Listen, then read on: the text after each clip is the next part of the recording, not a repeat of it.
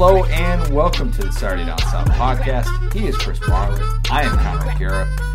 Marler, I hope people liked a little bit of a surprise. I know we said that we were doing It Just Meant More 2001 Tennessee against Florida, Spurrier's last game at the Swamp, but we didn't say when it was going to come out. Hopefully everybody got to their inbox on Sunday morning or Monday morning, whatever it was. Whenever they get all their podcasts, they saw that and they were able to listen. And I hope that Florida fans did not just automatically skip over that. I know it's painful, but I think we hopefully didn't make them relive so much pain as we did a fond memory. That was my goal with that. Yeah. I mean, they've won 2 more national championships since then. But no, that's a good point. And honestly, shout out to all of our listeners. That was one of the most surprising things I think it's ever happened since we've been doing the show, because we put that up on Saturday night, Sunday morning. Sunday at midnight. Which is not an ideal time for podcasts. And it was up at midnight. And when I got up at 8 the next morning, it already had 2,000 listens. So it was impressive. It's a good sign. That's a good sign. And a lot of you guys weren't sleeping. Like I said, I think that for those who aren't Tennessee fans or Florida fans, I think you'll still get a kick out of this. Some of the big picture stuff, the way that it impacted the SEC and college football at large. I think it's worth a listen. So I wanted to lead with that just because we put a lot of time and effort into being able to do those. We want to come out with at least one of those per month. And that new intro song, I'm digging it. I'm digging the new intro song. It was good. I liked it too. It was a good job by Will. So we have a lot to get to today. We just recorded an interview with Tye Richardson, who knows all things Arkansas. He is our good buddy with ESPN Arkansas, does good stuff on the radio. He's done stuff for SDS in the past. We've got, of course, Combine stuff that we're going to get to. We're going to talk a little bit of SEC hoops as well, with Kentucky clinching the regular season title, and talk about whether or not they can make a run in March. But before we get to all of that, Marler, got some new friends over at Bet Online. Yeah, we do. So, guys, we do have some new friends, as Connor just said, over at Bet Online.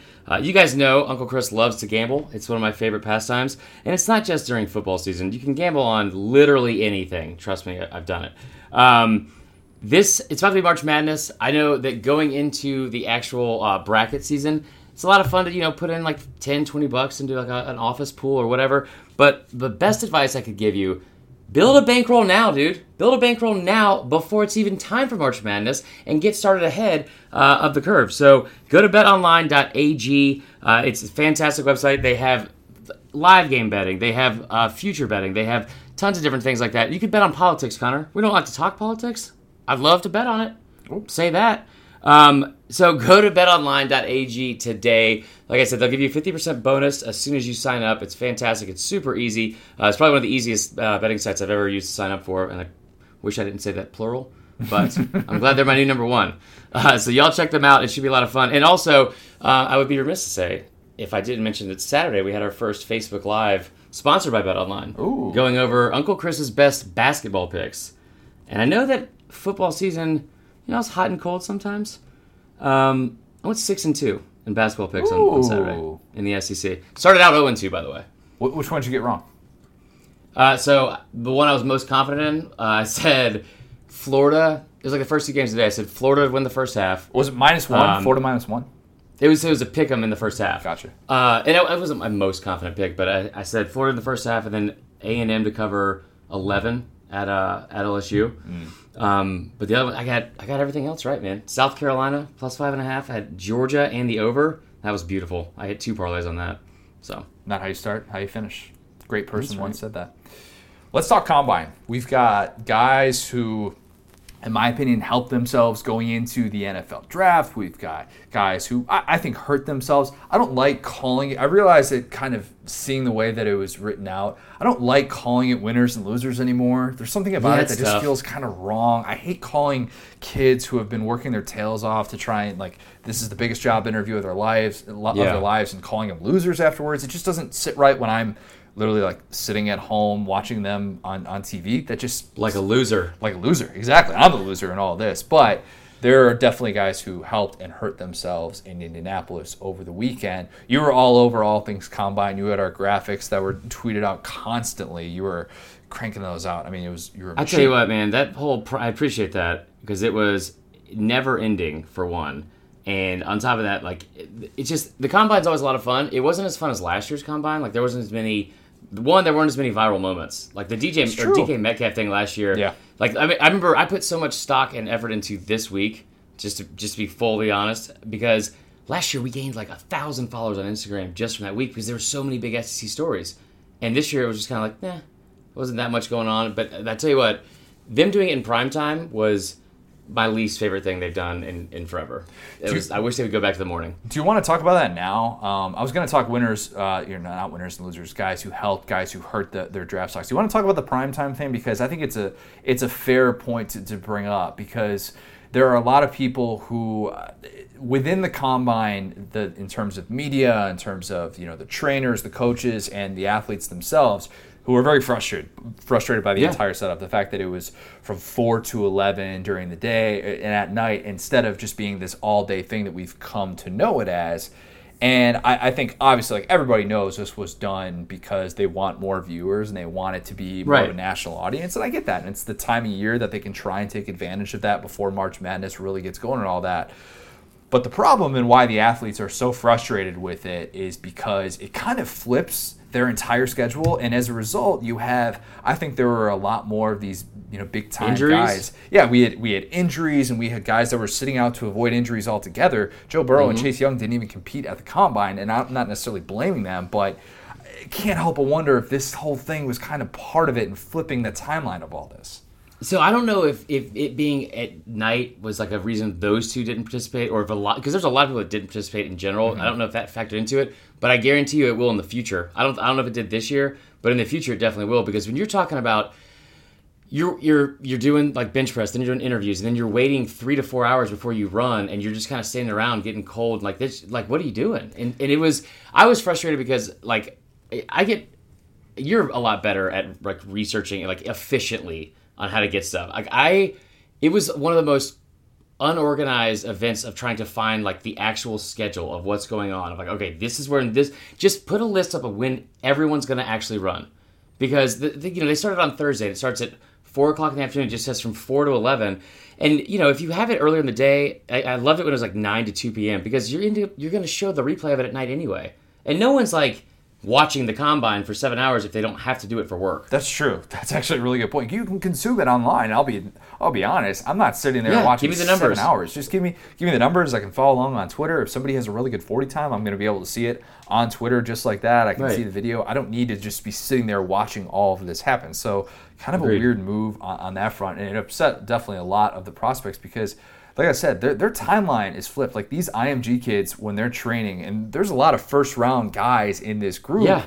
And if you are just kind of wondering what the training schedule looks like, so for IMG, their typical day, breakfast 6:30 to 7:30 a.m. They warm up at 7:45 to 8. They do football-specific drills from 8 to 9 a.m., lateral speed training from 9 to 9:45. They do treatment and stuff basically from 10:15 to 11:15, have lunch after that. Then they lift right after lunch, and then they do football film / classroom stuff at 3:15 to 4:15, and then they have treatment and recovery to 4:30 to 5:30. I'm saying all this because basically the entire thing is over by the time that they're supposed to be starting all this. And that's true too. They like the structure of what a lot of their schedules are, and if they're having to completely flip that, you're not going to get these kids who are and these trainers who are wanting to train them at that specific time of day. And you talk about when your body is going to be at your peak, and why this stuff matters is because every little bit matters with the combine. And when you're being evaluated and scrutinized that closely, I get it from their perspective. No, I honestly, kind of, that's a really good point, because I didn't even think about like the time part of it, like from like waiting around and being impatient was like my biggest issue, and the fact that it was not well organized. Because again, that is like the biggest part from what you just said to me was the structure of it, and but like your body does peak at a certain time. It's usually honestly between like 10 to 4 p.m. or 10 a.m. to 4 p.m. and depending on who you are, and there's like a lot of goes into that. But I remember when I was training for like baseball and stuff like that, and it wasn't as necessarily intense. I didn't do it at like a place like this, but we did core performance from like the athlete's performance in Tempe, Arizona. So they do a lot of pre-draft training, and they send you exactly the same like laid out schedule of what you should be doing every single day for your workout, right? So all summer I would do this in the offseason for baseball. Like if I had to show up after putting all this effort in and put like working my ass off like with just one singular focus for like a month and a half minimum of like, okay, I have to ace this combine. Guys who didn't play in a bowl game, 2.5 months, like this, you're looking forward to this one thing that everyone's told you could make or break your draft stock, despite all the tape and all the film you already have. And then you show up and it's like, oh, it's gonna be like 30 more minutes. You're gonna run. It got pushed back, run a little bit late. It's gonna be like around 9. No, I'm ready for bed, dude. And you didn't sleep the night before. True. That's a good point, too, of how difficult and how stressful that week really is for a lot of these kids. For Joe Burrow, it was not a stressful week. He got up there at the podium. He did probably a ton of interviews, maybe some media availability here and there. But the thing he did do is he squashed any belief that he was going to be Eli Manning 2.0. Good for him for doing that, saying that, yeah, if the Bengals draft him, he's absolutely going to play for them. He didn't work out, nor did Chase Young. A lot of people seemed upset with that, saying, why aren't these kids willing to do that? And I saw it was Ryan Leaf and Peyton Manning. Oh Ryan Leaf said this, and I like Ryan Leaf a lot, and I think his story is incredible and what he has really done. Didn't have 2 in the top 5. Yeah, I'm just not necessarily along the lines of his draft takes and what he thinks about that, but he was saying how, 20 years ago, he and Peyton Manning, they never once thought about not working out at the combine. There's something to be said for that. There's also something to be said for having everybody and their mother tell you that you're going to be the number 1 pick, or in Chase Young's case, the number 2 pick, basically be a unanimous number 2 pick, and think to yourself, wait, why am I going to go work out in this highly pressurized atmosphere with atypical circumstances? What can I possibly gain from doing this? So from that perspective, I totally get it. And I don't really necessarily want to sit here and say it's some sort of generational thing, because I know that's what everybody's going to want to do. But, I guess Joe Burrow could have, if you haven't seen him play in person yet, you could have. That only one person in the country that hasn't. We saw him play. We saw him play 3 times this past year, and we're not we don't cover LSU or anything like that. If you want to go see Joe Burrow, you can go see Joe Burrow play. Yeah, we'll sneak in. They have lobster and everything like that at the games. It's fantastic. No, but the generational thing on that, I get it. But that is, and I like Ryan Leaf too for the most part, besides his top 5 quarterback rankings, which was ridiculous. But anybody that talks about we used to do this at the combine versus that, have you seen just look at the video of Brady at his combine? He's wearing like a size XXL white tee from Walmart, just like a Hanes undershirt, and then boxers. Tee. It's like a big dog's tee is a fantastic reference. And just I'm pretty sure the offensive line would show up in jeans and work boots, all right, let's do these drills. It has now there's so much more that goes into it, and there's so much more stock that goes into it. And by the way, so much more now, you're making millions of dollars based off of this weekend. True. You know what I mean? Because there's going to be something dumb enough to bite on you for running a 4.340. Anyway. Yeah, so that storyline, I like that at least Joe Burrow came out and didn't add any sort of suspense into the belief that he's going to be this diva number 1 pick, which Eli Manning has been accused of being for the last 15 years, and I kind of get it. The Henry Ruggs storyline was fun, but it kind of was what it was. It wasn't a record-setting day. He didn't tie or break John Ross's record of 4.22 at the Combine. Still ran a 4.27, which was the fastest time at the Combine, and it was the fastest for an SEC player as far as the SEC data, or as far as the NFL database goes back to 2006. Yeah, but the fastest all time. 4th fastest all time. Dude can flat out jet. Nobody needed to see him run the 40 to know that. But the most interesting thing was the viral clip of his basketball highlights from high school. Oh my God. I'd rather watch that than his 40. Yeah, I don't understand why that's just coming to light. Somebody's just been sitting on, oh, by the way, you got to see Henry Ruggs do a between the legs dunk or something like that on these idiots. Yeah, I listened to a couple of his interviews, and he was really interesting because he also wanted to run track, and he's from Texas, so he obviously, just from what we saw this weekend, I'm assuming he would have made the track team. Yeah. And he went to talk to the coach, I guess, because his cousin told him she was on the team, he should try out because he was really fast, obviously. And she was like, I've already got my 4x100 team. You can come back next year. So Ruggs raced them all. Yeah. On his own, beat everyone, and then kind of look at the coach, and he's like, I'll come back next year, and then refused to run track that season after she changed her mind. He is an absolute freak. Remember the catch last year against LSU too? I don't know if we made it a big enough deal about that. What he did, especially if you watch it in slow mo, the catch that he made in Death Valley, earmuff at LSU fans, was just one of the more impressive physical feats that I've Yeah. seen in recent memory, where he just soared and like it was a throw that was behind him and he went up with one hand and got it. And that ability alone shows you, okay, yeah, that makes sense why he was, really good basketball player as well. The weird thing though, so they showed the list of the fastest 40s at the combine since 2003. And really the list of guys who are on that, not great NFL careers. Marquise Goodwin, Darius Hayward-Bay. I mean, 4-3-0. Yeah, I mean, really kind of a tough list. I, however, would put my money on Ruggs being the best of that group. I think it was like maybe the 10 best 40 times among receivers since 2003. Just none of them ever seemed to really pan out. I know John Ross had a nice start to last year, but still kind of struggling in the NFL, and he was a top 10 pick after that 40. I don't know where Ruggs is ultimately going to go. I think he should probably go mid to late first round, something like that. Yeah. But I don't know how much that 40 is really going to impact his draft stock. No, I think honestly, and I wrote it down, we'll get into it here in a second, of just like the guys that improved their stock the most or least from this weekend. Ruggs, the 40 time was like, it wasn't disappointing. I was pissed because like I feel bad for Allie still, because we had this on for like 7 straight hours from like starting at 4, like the whole night. I was like, oh my goodness. And so he was supposed to go at 8, and then he went at like 8:45 or 9 or something like that. It was something crazy. And then it's over at 4.27 seconds. Like, oh, okay, didn't do it. But his vert and his actual his broad jump, I thought, his vertical especially, was even more impressive. 42 inches. Pretty good. Donovan Peoples-Jones also was like 42 inches or something like that. He was incredible. He made himself some money. Former 5-star kid as well. He's a freakish athlete, no doubt about it. The guys who I thought helped themselves the most from the SEC.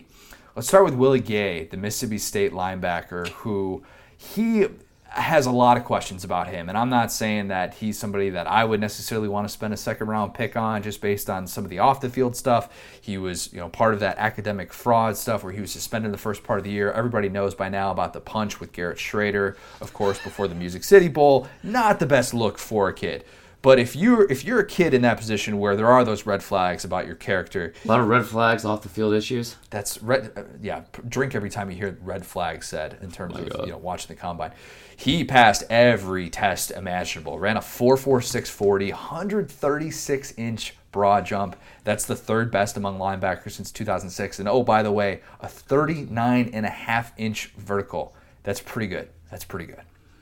So, all right, should we tell listeners about the spat we got into on accident this morning? This is my fault. Let's do it.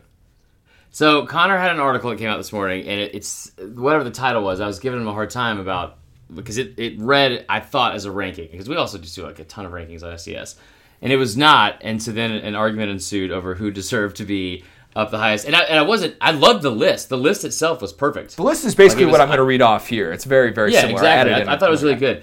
And the only thing, because like the first thing I read was the guy we're going to talk about next, Justin Jefferson. But I thought Willie Gay, from like you talk about just who improved their stock the most. Yeah.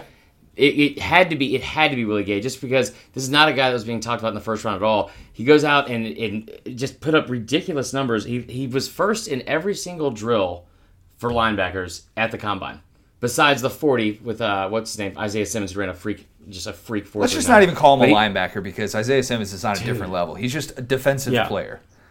Exactly. But him going out there, being able to, like, he finished first among all SEC linebackers. He finished first or second among every single drill at his position. That was incredible, and I don't think anybody saw that coming. And he did so.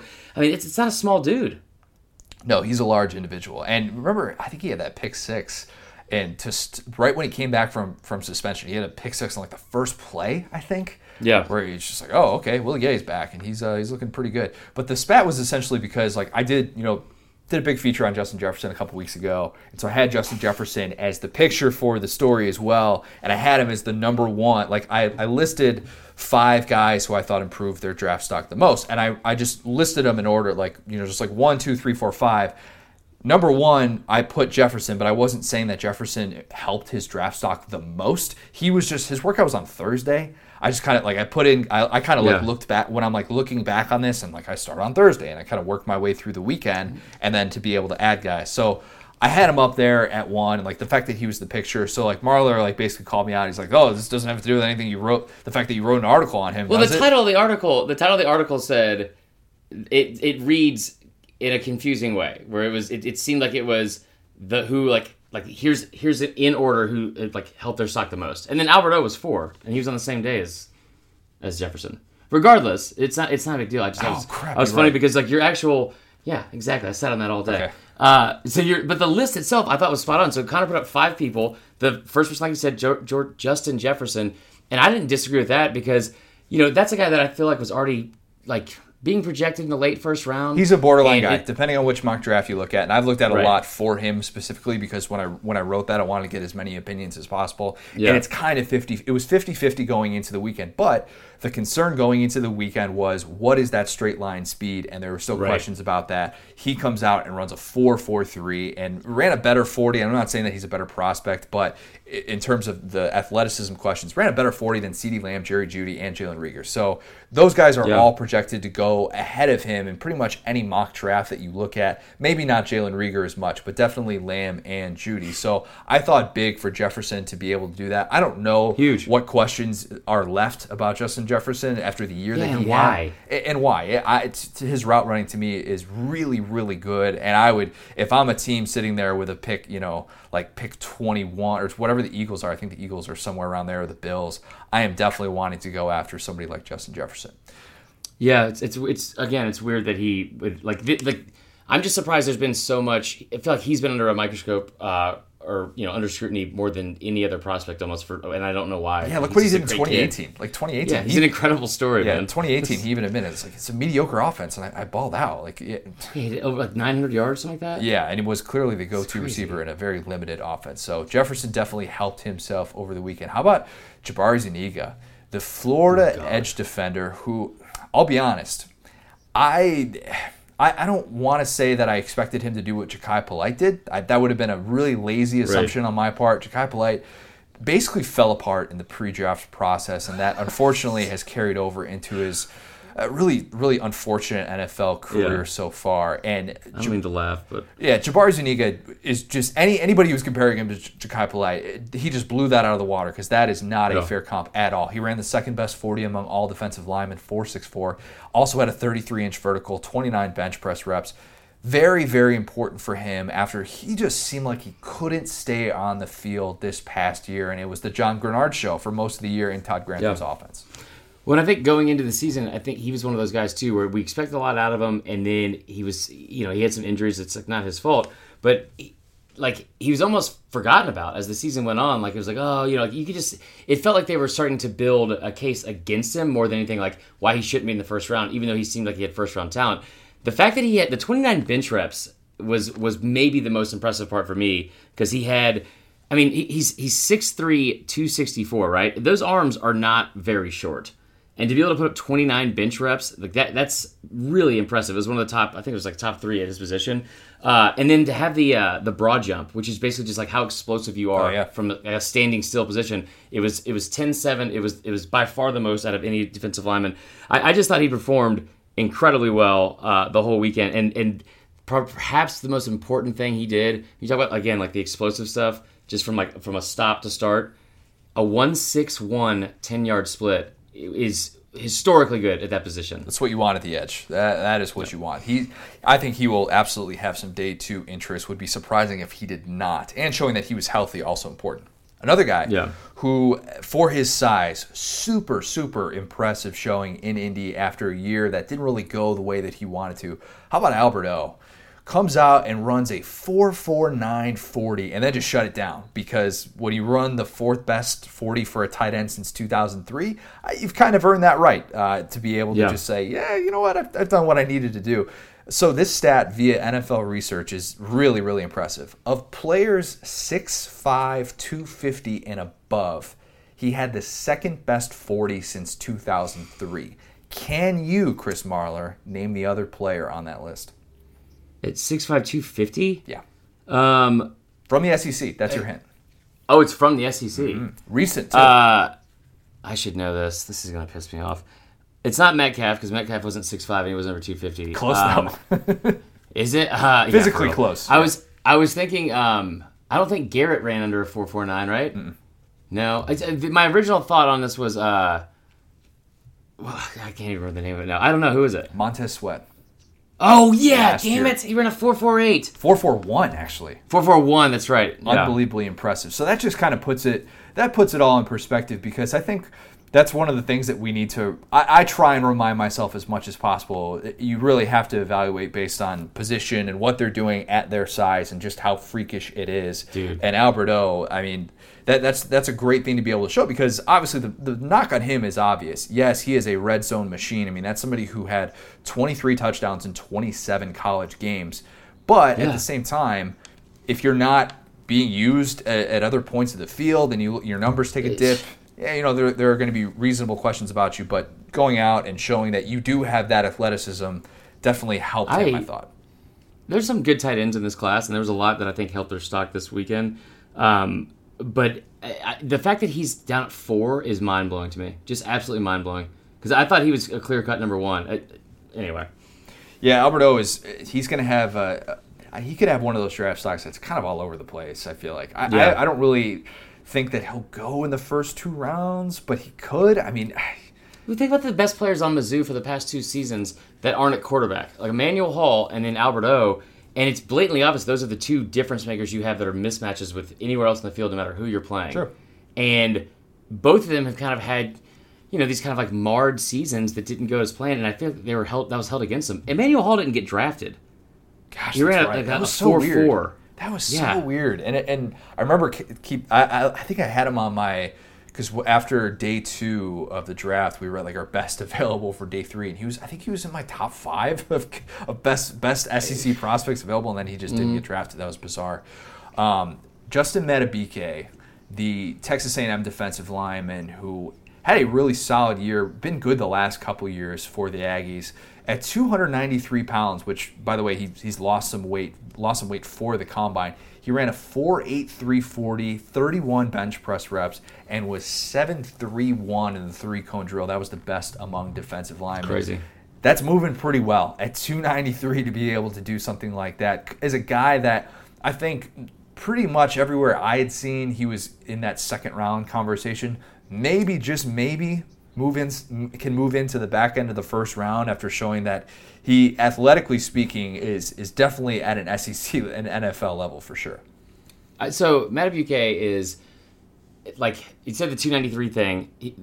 Again, I don't want to harp on just this one stat, but I thought it was like most telling thing. The 3-cone drill, and talking about like getting like the bend and agility is like of for a guy that size. Good draft word, bend. Yeah, but his 10-yard split at 1.73.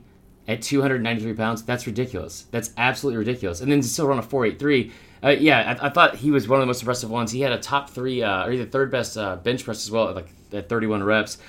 He's a guy that I think will not go in the first round. I think he's, for whatever reason, he's been slept on for most of his college career, and going into the draft, he is by all means a first round talent. And I would argue, honestly, just looking at like the list, I don't want to say I would have it number 1, but he'd probably be easily in the top 3 people. If I had to put like confidence in how long they were going to be the longest in the NFL, have the longest careers, I would say him, because he's proved everyone wrong. I feel like at every step of the way, and just silent, goes about his business and puts up great numbers. Good run stuffing guy. Was a key reason that their run defense has improved a lot under Mike Elko last couple of years. Marcus Spears also says some very, very complimentary things to Justin Madubuike. He is going to be one to watch in the NFL draft. Last one who I thought really helped themselves, and I'll let you dig into kind of your guys, maybe guys that I left off of my list as well. C.J. Henderson, the Florida cornerback, who ran a 4.39 40, or was it a 3.49 40? Which one was it? Oh my God, that was I could not have I could care less about that entire thing. I spent so much time all weekend doing this stupid stuff. Last night, we got done shooting a video, and it'd been like the busiest day. As soon as we get done, I was like, all right, babe, I promise we're going to hang out. We're going to spend time together as soon as I make this post. And I put 3.49, and then I also flip-flopped his school. And I think we all know C.J. Henderson plays at Florida. And anyway, C.J. Henderson had one of the most impressive combines as well. That's another guy coming in at 6'1", 209 for a corner. Benched 20 reps and ran a 4.39. That's good. That's really good. Again, with those arms, not very short arms, to be able to put up 20 reps on the bench, that's That's more than some linemen had. That's actually almost double one of the linemen from Mizzou. But yeah, I thought he had one of the best days. Not only that, his ability when he had what was it? He was top 5 in the vert. I think he had a really good broad jump as well. But like the vert was most impressive at 6'1". I've been kind of surprised at the mock drafts that don't have him higher. Everybody knows that Jeffrey Okudah, the corner out of Ohio State, is going to be the number 1 cornerback drafted, probably going to be a top 5 pick. But it seems to be this wide open discussion for who's going to be the second cornerback drafted. Give me C.J. Henderson. I like Christian Fulton a lot too, but I think that C.J. Henderson has just done everything and more to show that he should be a mid-first round type of guy, and somebody looking for a lockdown, plug-and-play starting cornerback would be happy to end up with somebody like him. Well, and Fulton, like his numbers from Pro Football Focus, the stats that come up for him are just ridiculous. It's like he allowed 18 total first downs in his career and had like 19 pass breakups or so. I don't know what the exact stat is, but it's something nuts. I think Henderson, he got like a big vote of confidence because Grantham said it's the best defensive back he's ever coached. I do before we get to the people whose stock went down, I did want to give a shout out to like just the SEC in general because I know we focused on like a few key guys, but I thought as a whole I was kind of blown away at just how many like players that we haven't been talking about or we're talking about going into the combine. Yeah. How many players had a great weekend for themselves. So just going through like the days like in positions. Thursday, Tyree Cleveland from Florida. He had the 5th best vert. He had a really good 40 time at 4.46. So Alberto, of course. Steven Sullivan from LSU. This kind of like afterthought tight end who, it wasn't Thad Moss who didn't participate. He was top 2 at his position in the 40, the vert, and the broad jump. I thought that was great. And then you talk about the running backs, offensive lineman. Rico Dowdle from South Carolina was in top 5 or 6 at his position in every single category. I think except for the 40, but he ran a 4.52. I thought Swift did a lot to solidify him being a first-round pick and deserving it, even if somebody else takes another running back in the first round. And then you look at a guy like Clyde Edwards-Helaire having a 39.5-inch vert, which was stupid. And I thought Brian Harrion his 40 time didn't make you, like gush. It was like a 4.62 or 4.64. But everything else he did was near the top for running backs. Like he had 18 reps on the bench. He had like a 38-inch vert. The broad jump was outstanding too. I think that kid is going to do really well. Georgia fans love Brian Harrion a lot. They kept saying whenever he went down that, oh man, they need Brian Harrion out there. Why is that guy not getting more touches? He could be one of those guys that just gets onto an NFL roster and is one of those guys that like you kind of look up maybe like 8-9 years from now and he's still playing. You're like, oh, Brian Harion's just still out there, still doing it. Good for him. And real quick, the last one's here. Scotty Phillips did not have a good combine, but he had 29 reps on the bench, which was impressive. The LSU linebackers, Patrick Queen, man, I think he's going to be a first round pick. Too bad about the hamstring though with the 40. That's a bummer. And I didn't include we're not getting to the down guys yet, but I didn't include guys who got hurt because that to me is like obviously like they hurt their draft stocks by getting injured, but I'm not going to sit here and being like, oh, they shouldn't have gotten hurt in Indy. Like what? Right. That's weird. No, but him for sure. Patrick Queen, DJ Wanham's a guy. It's not going to be a day one guy at all. But I just thought he put up good numbers. He was in the top, 1 or 2 for linebackers. I think for all the players in the SEC, he put up really good numbers. And then how about Javaris Davis from Auburn running a sub 4.4? We heard nonstop about the other cornerback. Can't pronounce his name. And I'm not going to try to. Noah Igbodini. Something. Yeah. Exactly. And he had a good. I thought the defensive backs as a whole, because we got the linebackers. You talk about last year with Montez Sweat running a 4.41 at that size. Like it was SEC speed. They kind of stole the show. They were pretty disappointing. You only had 2 linebackers that broke a sub 4.5 from that entire group that participated. The defensive backs, I thought all of them did something that stood out. So, you want to get to the guys who, in my opinion, hurt themselves the most in Indy? Let's do it. You ready? I'm gonna let you start. Yeah, because I'm not saying this guy's name. You know that I am a pro Jake Fromm guy. I've been banging the drum for him, but I thought he hurt himself. I had questions, and everybody else had questions about how he was going to look standing next to Justin Herbert, standing next to Jordan Love, these guys who have been pretty much unanimously considered better prospects than him. And I thought watching him throw compared to them, you saw the difference. And you saw that the ball, the way that he kind of steps in a deep throw, I think he throws a nice deep ball, but it looks a little bit more effortless coming out of the arm of Jordan Love and Justin Herbert. And it looked like maybe Jake Fromm was trying to throw it through a wall to kind of squash the concerns about his arm strength. And I get it. I get it from that perspective. You're wanting to come out there and show, look, I'm not lacking arm strength. You can rely on me to make any throw on the field. But I don't think anybody looked at him and said, yes, now I am all of a sudden going to treat him as a first-round prospect. And if you are all of a sudden considering him in the back end of the first round, you're not doing it based on anything you've seen in the last year. That's the issue with Jake Fromm. And you know what? The comment that made headlines, rare that a Jake Fromm comment makes headlines, but he had the quote, of course, about his small hands. Oh, God. He says, those hands took him to 3 SEC championships, a national championship, a Rose Bowl, and a couple Sugar Bowls. I don't mind Jake Fromm coming out and saying that because it shows that he's not a robot. So good for him for actually defending himself because it sounded like he was a little bit sick of the criticism. But I get where the criticism is coming from, and I don't have any problem with people saying, you know what, this guy is not worth going after in the first round. I get that. It's about time you're on board for that because I've been saying it for I want him in the second round. That's why I said it last week.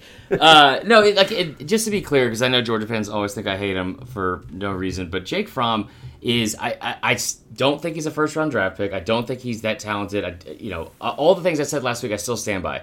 However, there is no player in this combine, maybe this draft, that has been subject to more unfair criticism and comparisons than Jake Fromm. Yeah. And do you think about how awful it would be going up against a guy like Jacob Eason that you've already beat out for a starting job and then in the same season took your team to a national title?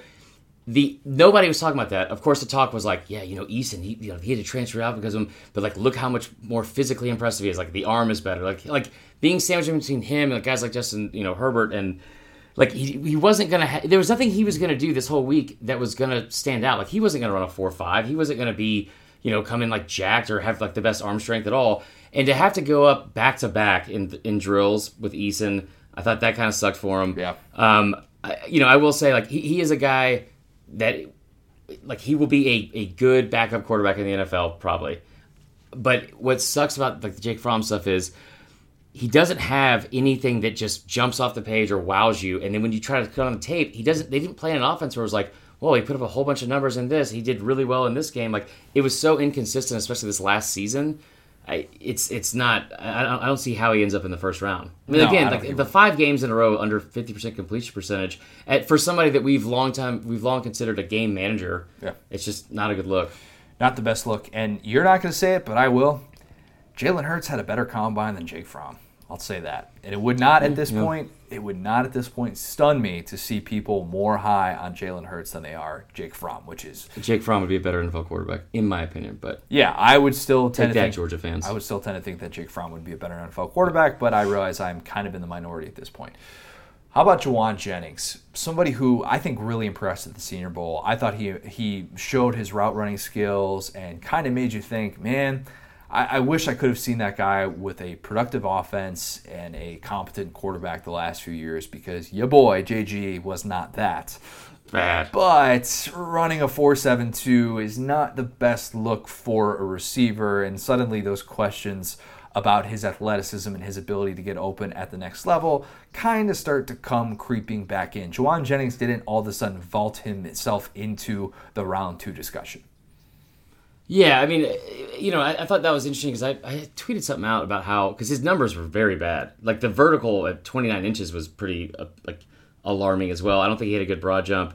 I can't remember what it is, but yeah, that was really surprising. But he's a guy that he's put up numbers in the SEC. He's played against C.J. Henderson. He's played against all these guys. He's put up I think he's had a career where you do have to turn on the tape all right, well somehow he's still making plays. And I think his draft stock probably it wasn't improved by any means this weekend. You don't do that running a 4.7, but he's also a guy that he's gotten it done on the field for 4 straight years at Tennessee against elite competition. He has, and that's something that I think if he does end up going on day 3 or something like that, somebody is going to look at that and say, you know what, we're going to take a chance on him because we just trust that he's going to be able to get open and make plays for us. Josiah Coatney, the Ole Miss defensive lineman, who, I'm not saying that this guy was going to be a mid-round prospect or anything like that, but noteworthy the combine that he had, and not just because he lost his shoe doing that weird circle 8 drill, whatever that was. He didn't hit 100 inches in the broad jump. his 3-cone drill was north of 8 seconds. And I get it. He's 308 pounds, and he ran a 5.2 140. But he only benched 22 reps. And this is the alarming thing. 7 running backs had more reps than that. 1 receiver had more reps than that. Oh, and by the way, a punter outbenched him. Shout out Michael Turk. He's a stud. That kid is an animal. Got after it. That he didn't even go to the combine to work out just to get NFL money. He just did it to show off. Like, that's the only reason that if you're Michael Turk, you go and you just want to lift weights for a little bit. And you're like, hey, punters are people too. But not necessarily the best weekend for Josiah Coatney, somebody who has helped out their run defense improve a lot. We talked about that with Mike McIntyre in the 1 year that he spent there as a defensive coordinator, but not exactly a weekend that is going to make him money. His own running back from the same team had 7 more reps on bench than him, and I know he's significantly smaller. Yeah. And then he got outshined by Kadir Shepard by a lot. Not ideal. Jared Pinkney, guy who had a rough year. We talked about him a lot coming into this season, was getting All-America love, could have gone to the NFL, but decided to come back with the big 3 of Kalijah Lipscomb and Keyshawn Vaughn.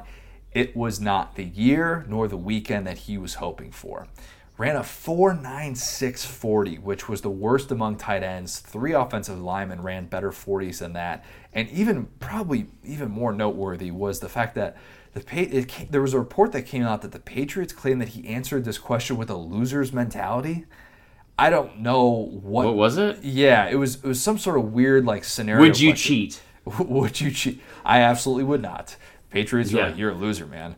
You're out. But not necessarily the best headline. Now, if he goes to the Patriots, we're going to look back on that 2 months and be like, they definitely just planted this and floated this out there so that they could steal it. Yeah, but imagine the Patriots having the audacity to openly talk trash about a tight end prospect after their history. That is okay. Yeah, but Jared Pinkney did not exactly squash concerns about his really disappointing senior year, a year in which he had that weird stuff too, where he came out and Derek Mason kind of called him out, and there was this rift between them, and just not exactly the best situation. Didn't have a quarterback who could get him the ball either, but still, Jared Pinkney was hoping for a much better showing than the one that he got in Indy over the weekend. All right, the combine is in the books. We still have a little. Hold on, real quick. You have more guys who are the hurt? other one. C.J. O'Grady. C.J. O'Grady did not have a very. He did not. No, this is true. And I thought a guy that had the most time to prepare compared to anybody else. True. I was surprised. The one that disappointed me the most, and I was just sad. Chauncey Rivers did a really poor job for Mississippi State. Ran a 4.97 at 260 pounds. Not good. Yeah. But the one that made me the most bummed was our boy Dejon Harris, who I still think. I mean, he's a football player. He's a guy that's had over 100 tackles for 3 straight seasons, but it did suck that he had he ran. I think he had the lowest broad jump. It was alarmingly low. For his position at linebacker, he ran a 4.7. It just wasn't great. I don't know if I love anything as much as you love Dejon Harris. I love Dejon Harris. You do. You are a tackle machine guy. Let's cross over to the hardwood.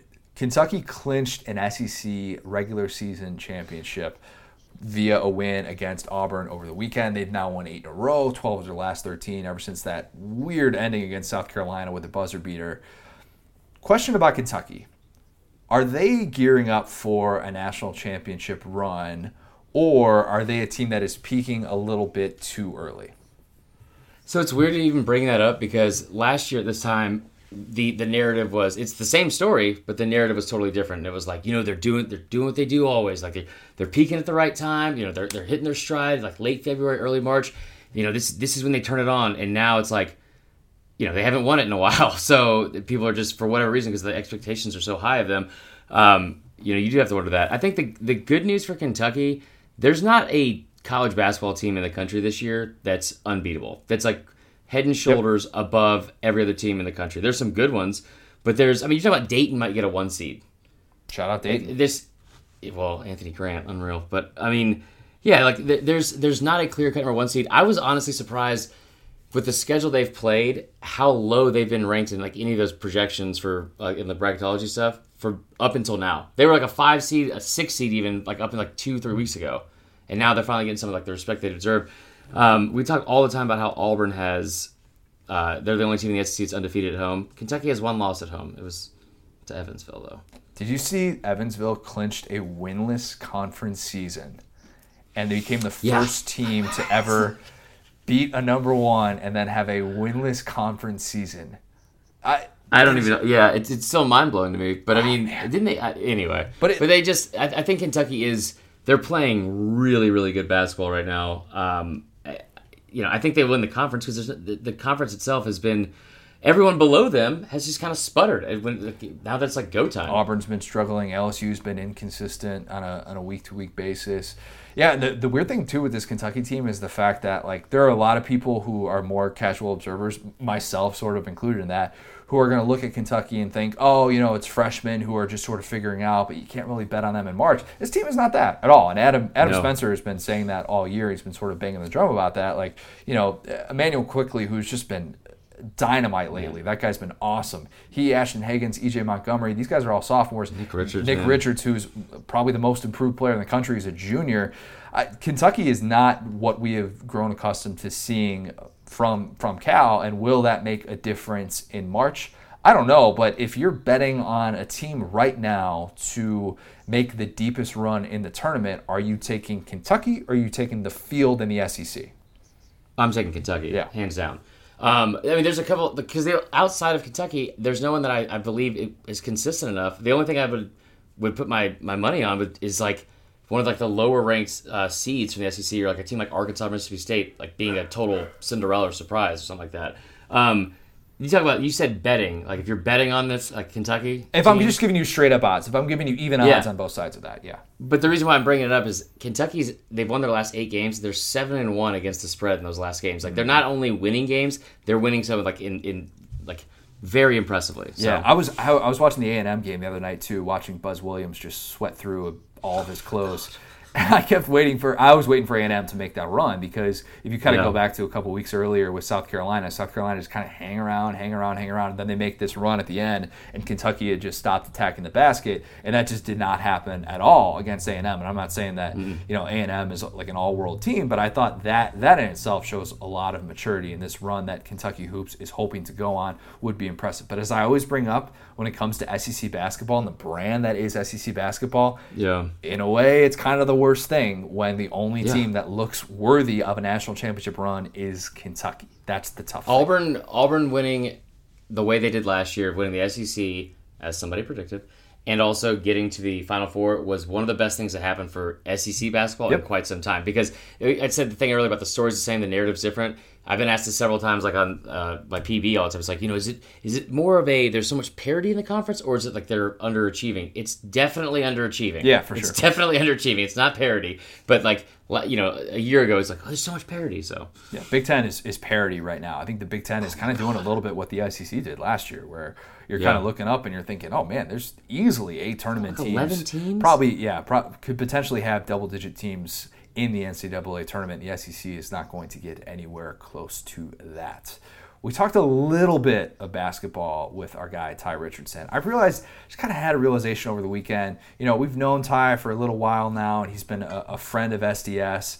And I just realized we probably should have him on at some point, because I've been wanting to talk some stuff about Arkansas. And one of the things that I want to do this offseason is have some sort of beat reporter, radio personality, somebody that's close to the program for each of these new SEC coaches. For each one of those teams, there's 4 teams in the SEC that have a new coach, Arkansas obviously being one of them.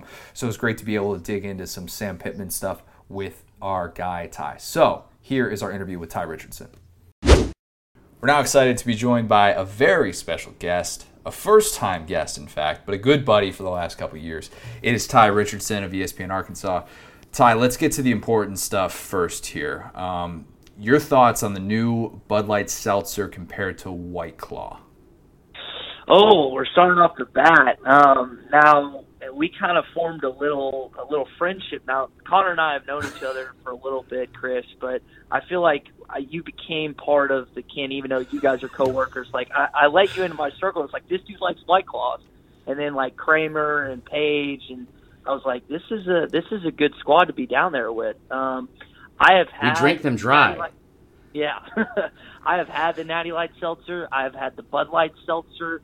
And I like both some of the Natty Lights and the Bud Light Seltzer.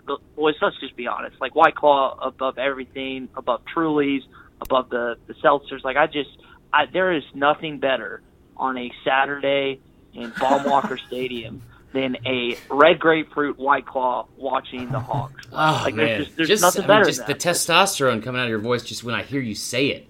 It's palpable. I love it. Manly as it gets, right? I love it. I do want to dig into some Sam Pittman stuff here. I remember going on your show, Hit That Line, and just getting roasted by your listeners during the coaching search for saying that I didn't think Lane Kiffin was a realistic target. And Arkansas, of course, ends up with Sam Pittman. And by that point of the search, though, it felt like Arkansas fans had sort of talked themselves into the hire. But I remember you coming out and pretty much saying to everyone, look, this actually says a lot about where the program is, that they ended up with someone without any FBS experience as a head coach or as a coordinator. Explain your reaction to Pittman then versus now. Well, Connor, I think initially, there's been so much bad blood with the Arkansas fans in the football program lately because of where it was to where it is now. I mean, you think back to when Bobby Petrino headed it up and they went to a Sugar Bowl. They went to a Cotton Bowl. They had 2 10-plus win seasons. I mean, riding high. 2011, guys, you have to remember, the only 2 games they lost to that year were the national championship competitors in Alabama and LSU. I mean, those teams were incredible.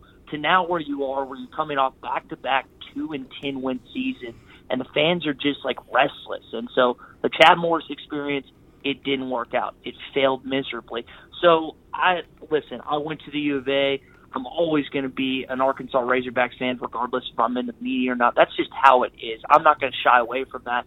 But I try my best to look at things from a perspective that's not just a fan perspective or not just, hey, let's give this guy a ton of credit before he's gone to the hill and just assume that he's going to turn this football program around.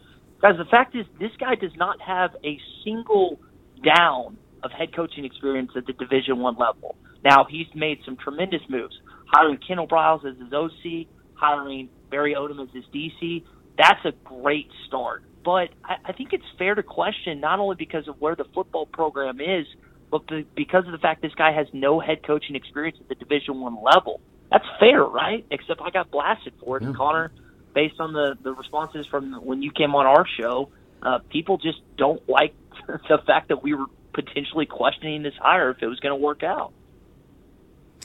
I, for one, was on board, so if anybody's listening right now, just know that I love Sam Pittman. I think it's a fantastic hire. They could have gotten all the people they wanted. So if nothing else, Sam Pittman is a phenomenal recruiter. He's one of the most well-liked coaches among his peers in the SEC. The turnaround he had with this year's recruiting class from when he was hired until signing day was absolutely incredible. Mm-hmm. How important was that quote-unquote win for the Hogs fans? Chris, that was huge, man. I mean, 24/7 Sports, which I know that's what Saturday Down South uses, they had Arkansas listed at 118th at one point. Right. That was 118th, in college football. That is disgusting. And behind Harvard. Yeah, behind Harvard, the Ivy League school, Harvard. So that is something that, as a Razorback fan, you're just sitting there and you're sick as a dog looking at that. That being said, for them to go to 118 to 29 on the composite ranking, that is unbelievable. So Sam Pittman and his staff are actually, now some of them have moved out, but they're living at a Lindsay apartment complex called the Lynx, which is about 2 miles from campus. And there's a golf course on there. And so the running joke for a while is these guys haven't been playing golf. They've been working their tails off.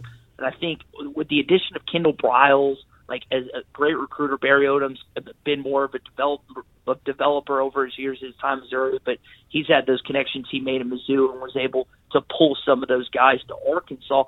And, guys, we also have to take into account Felipe Franks, A.J. Reed, the quarterback, Kari Johnson out of A-State, Reed. There's 2 other guys that are not coming to mind at this point, but they have 5 grad transfers that are also, you could argue it's one of the top 5, top 3 grad transfers lists that in not only SEC but in college football. It's a really solid list. So the fact that they were able to get those guys along with this recruiting class that shake out the way it is, that speaks great volumes to what Sam Pittman and his staff have been working on the offseason. And that's a notch in his belt. I know we haven't gotten to see him perform as a head coach on the field yet, but there's more people that are starting to venture out towards his camp than initially when he was hired at Arkansas. I think it's fair to say that given the time strain of what it means to actually have to go out and hire a staff and go out and recruit, and not just recruit, the 2020 class, but to try and get grad transfers and all the work that's had to be done, I give Sam Pittman really, really high marks. That alone can win over fan support.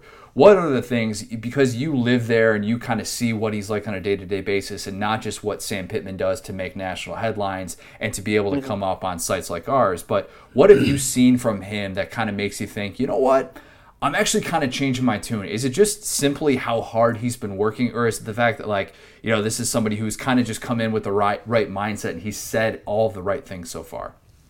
Well, you're talking about saying the right things, and I go back to his press conference where he was as emotional as I've seen someone at the podium when accepting and talking about the job. He was crying during the press conference because of how bad he's wanted this job. And you guys probably know the backstory. He grew up not far from here in Grove, Oklahoma, which is really close to Fayetteville. It's less than 90 miles. And he grew up an Arkansas fan despite living a month sooner in Oklahoma State territory. And he wanted to go to Arkansas, didn't get a scholarship under Lou Holtz. They thought he was too small, so he ends up going to nearby Pitt State, having success there, and then is the offensive line coach at Arkansas. And he probably just didn't want to deal with Bielema anymore. I understand that. And let's be honest, guys. If you're presented with the opportunity to coach the offensive line at Georgia or Arkansas, where are you going? You're going to Georgia. And that's coming from an Arkansas guy. I know that. But one of the things that I think he picked up from Kirby Smart being down there is the amount of time and effort and energy you spend in recruiting. Now, I think Brett Bielema was once a good recruiter. It looked like he tailed off towards the end of his tenure at Arkansas. But Smart, dude, the money they spent this past season, what they spent $2.4 million on recruiting, and just the amount of effort that Kirby Smart and his staff spends on high school recruits daily, it's unbelievable. And that's why they have had top two classes the past 2 years. I mean, he works tirelessly, works effortlessly, and hopefully a little bit of that will rub off on Sam Pittman so he can take some of the things he learned in Athens and translate them to Fayetteville. I mean, once again, I'm going to disagree because I, for one, if it was between Arkansas and Georgia, would choose Arkansas if it meant I could avoid my Twitter mentions for the rest of my life. So, but I mean, you've already kind of spoken to it. Pittman is such a high-energy dude. Has that kind of rubbed off with the players and the guys around the program this offseason? Is it something, it seems like there's just a new sense of excitement, and I know that's kind of easy coming off the heels of, like you said, the Chad Morris experience, but is that high energy kind of rubbed off? I think it has a little bit, Chris, and I think when you look at some of these highlight videos, you automatically get excited. For you guys, it's anytime you see an SEC football highlight, you realize, man, we're getting closer to spring practice, we're getting closer to spring games, and we're getting closer to fall, baby. And that's what we all love. That's what we all just relish every single year when fall rolls around. Now, I know you guys are working nonstop, working 20-hour days with that, but you love college football. That's why we do what we do. And I think with this football program right now, it injected some life. And one of the guys that I forgot to mention, Xavier Kelly, the 4-star defensive tackle, the grad transfer from Clemson, he's also elected to go with Arkansas. So these additions in the offseason, whether it's the assistants, whether it's the players, whether it's it seems like the strength and conditioning. And guys, how about Rakeem Boyd coming back? The fact is, he had over 1,100 yards behind one of the most putrid offensive lines in the SEC. No one, guys, and I mean no one thought he was coming back. All of a sudden, we see this letter that he puts out on social media, I'm coming back, and everyone is floored. Fans, media members, everyone is absolutely shocked. It's what is going on? And that goes back to Kendall Briles. That goes back to Sam Pittman. And that hopefully will do something with the wins next season. Because, guys, I don't know if I can do another year of sports radio where they go 2-10. Oh, yeah. What are you talking about, man? There were so many times when Tye would be like, "Hey man, can we bump?" Like, cause I would come on the show Monday afternoons. We had a regular slot, and there were times where he'd be like, "Man, our phones are blowing up. we gotta bump you today. We're busy. People just want to call in and complain," because that's reality, and that's reality of a frustrated fan base in the SEC. In the Chad Morris era, you talk about the failure of it, and I don't think it's one of those things that we're going to look back on. Even if the Sam Pittman thing doesn't work out, I don't think it's going to be one of those things that we look back on and say, "Oh, Hunter Yurachek, he pulled the plug too quickly." I think he just kind of knew. When was that moment for you when you realized, you know what, I'm not buying what Chad Morris is selling anymore? You know what, it's hard, guys, because we had Taj Boyd on our show, and he kept talking about how Morris was going to turn the program around. He kept talking about what he learned from the former head coach at the University of Arkansas and how he would not be where he was without Chad Morris. And you kind of drink the Kool-Aid a little bit, which I think we all do in the off season when we're looking at teams like, well, what if this happens? What if this happens? You tend to think more positively than negatively. But then the stuff started to happen. Starkle throws 5 picks against San Jose State, and they lose that football game. And you're just sitting here like, this is supposed to be the quarterback guru that we've heard so much about. Ben Hicks, Nick Starkle, guys that you brought in during the offseason as grad transfers, and you're like, oh, you're excited. One guy played for Chad Morris at SMU. The other guy had pretty good stints at certain points at Texas A&M. This could bode well. This is not going to be the same type of situation that they faced the year before with Ty Storey and Cole Kelly. Unfortunately, you could argue it was the same. And that is insane to think about. The level of talent that you had at the quarterback position compared to the previous year, and you still didn't do anything with it. They got smacked around by Auburn. That was a pretty rough game. Smacked around by Mississippi State. But the nail in the coffin, boys, was when former Arkansas quarterback Ty Storey came in with the Western Kentucky Hilltoppers and put a beat down on Arkansas. That sealed Chad Morris's fate, and it was all the Story Road after that. Oh, that's a good line. That's good. Why didn't we come up with that? Because I came up with a song. I usually just said, "This is the story of a hurl." That's my favorite, so I'm glad we got to bring that up. So, I brought this up going into last season, and I didn't foresee the problems they would have at quarterback or on offense, and for the entire season. But they signed 4 4-star receivers going into from the 2019 class, and two of those guys, Traylon Burks and Trey Knox, I think are both top 250 guys that I thought were going to be fantastic freshmen. They both had pretty good seasons, all things considered. Which one of those guys takes the next step going into this season? So the guys that you're talking about, Marler, TQ Jackson, Trey Knox, Traylon Burks, and Jamar Nash. TQ Jackson is rumored to be transferring, but the two guys that you mentioned, man, in Traylon Burks and Trey Knox, dude, is just a stud. 6'5" out of Murfreesboro, Blackman, just an absolute stud. And they got him the ball some. They need to throw him more in the red zone. I think Kendall Briles and his offense are going to do a better job of that. Guys, get this, though. Traylon Burks did not have a touchdown last year. That's crazy. Touchdown.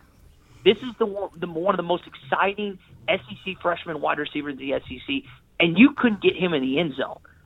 That's inexcusable for Joe Craddock and Chad Morris not to have those type of weapons get in the end zone. I mean, this is a guy, I don't know if you watched him return punts last year.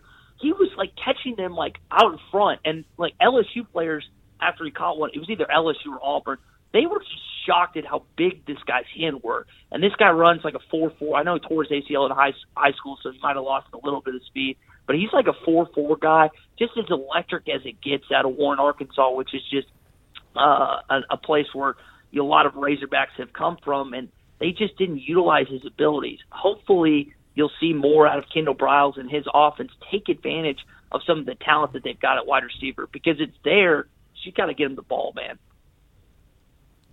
So Arkansas, you brought this up, man, and which I was pretty upset about because I thought it was a good question. But Arkansas is a team that started the decade, like you said, as a top 10 program. I still remember that nightmare from the 2010 season in Fayetteville against Alabama with Ryan Mallett and Wingo and all those guys. I'm mistaking the running back, but anyway, but You guys were a top 10 team, went to the Sugar Bowl, like you said, 2011. They only lost the 2 teams that were in the national championship.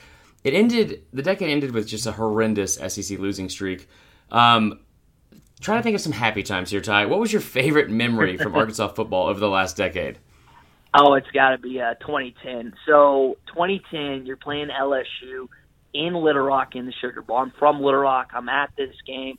War Memorial, it's not the nicest of stadiums, but when there is a big game down there in War Memorial Stadium, and LSU used to be the biggest of games. I mean, there were just some electric atmospheres down there. If you guys don't know, War Memorial is surrounded by a public golf course. Now, it's no longer going to be there because they're doing some stuff. But think about tailgating on a golf course in the SEC. Like, is there anything better than that? It's unbelievable. It's like the Rose Bowl, but in Arkansas. Yeah, exactly. A very Dollar General Rose Bowl down there. But it was, man, guys, it was about as great as it gets when it comes to playing football and watching Arkansas football. So Arkansas ends up winning this game. Jake Beckett strip sacks Jordan Jefferson at the end. There's multiple plays. Like, LSU just couldn't stop Arkansas in the fourth quarter. They just ran it down their throat. You mentioned Ronnie Wingo, Broderick Green, Niall Davis. It didn't matter because they weren't going to stop them. And at the end of the game, when they're walking on the field, they started blaring, "Pour some sugar on me," because Arkansas had qualified and got into the Sugar Bowl. Boys, it doesn't get much better than that. And I was in high school at the time. I think I was in 9th or 10th grade, and I am just grinning and shouting from ear to ear. But since then, like you guys said, hadn't been a ton of great memories, especially this latter part of the decade. I've developed this theory about Arkansas that's maybe more of an observation than a theory, and I'm definitely not the only person who has it, but I think ever since A&M came to the SEC, that job has been a lot harder than we've been giving it credit for. Besides making the division tougher, it also obviously added a more historically successful school that's in-state, where the state that Arkansas tries to really do some heavy lifting in recruiting. Is that a fair thing to kind of wonder about, the impact that A&M has had on Arkansas and these struggles that they had in the latter half of the 2010s? So I think the perfect example you could point to about that, Connor, is Greg McElroy talking about that. This is a kid from Southlake, Texas, ended up going to Alabama, said the loudest venue he's actually ever played in was that 2010 game against Arkansas where he threw 2 picks. And he just, man, that game still ticks me off to this day. Arkansas should have had that one. But let's talk about it. Did you go, Marler? Did you go to Alabama? I don't remember. Let's not do this right now, okay? I'm already depressed that you were in 9th grade when that game happened. Okay. But no, of course I didn't go to Alabama. Okay. So let's get back. So he's Southlake kid, and one of the things he mentioned on Bo Mattingly's show when Bo was doing radio a while back here across Arkansas is, like, Arkansas, it was a popular choice for Texas kids, like Texas football kids, because it was the closest school you could go to in the SEC. Now that A&M's been added, you have A&M, and you're still competing with the other blue bloods in college football that are in not only your own conference, but your own division. And so with the addition of Texas A&M guys, College Station, now College Station doesn't hold a candle to Fayetteville. We all know that. That's just the point. But their football program, their facilities, and their tradition, it can be compared with Arkansas, and especially the late tradition. They've got something on Arkansas, i.e. the fact that Arkansas hasn't beat them since 2011. It's been a while, boys.